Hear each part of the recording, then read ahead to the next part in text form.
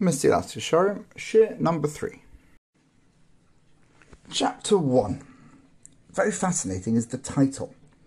B'veyor klal chovas ha'adam ba'olamai.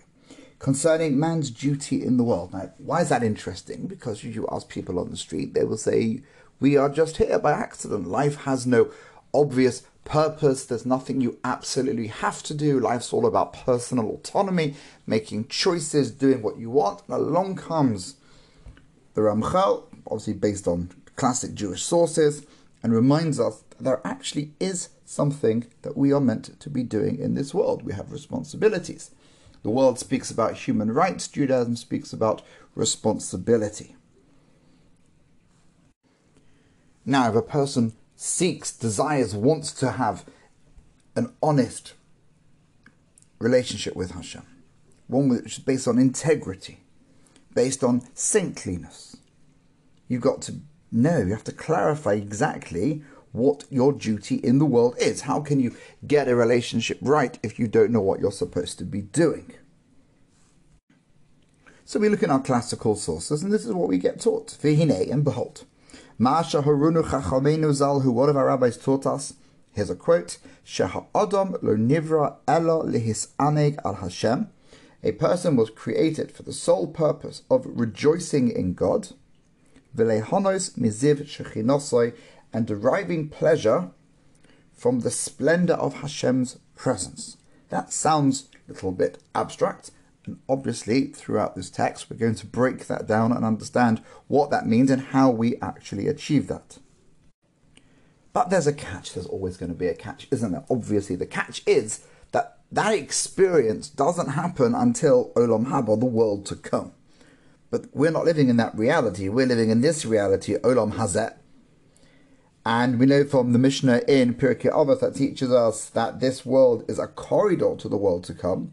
Consequently, if we need to get to that destination, we've got to be in the corridor. And to be in the corridor, that also requires certain attitudes and behavior types, which we will learn how to do those things through this text. So how do we get there? How do we reach that destination? Alehem hakel yisbarach shemo. They are the mitzvahs that Hashem has commanded us to do. And as we all know, it's in this world where we can achieve that.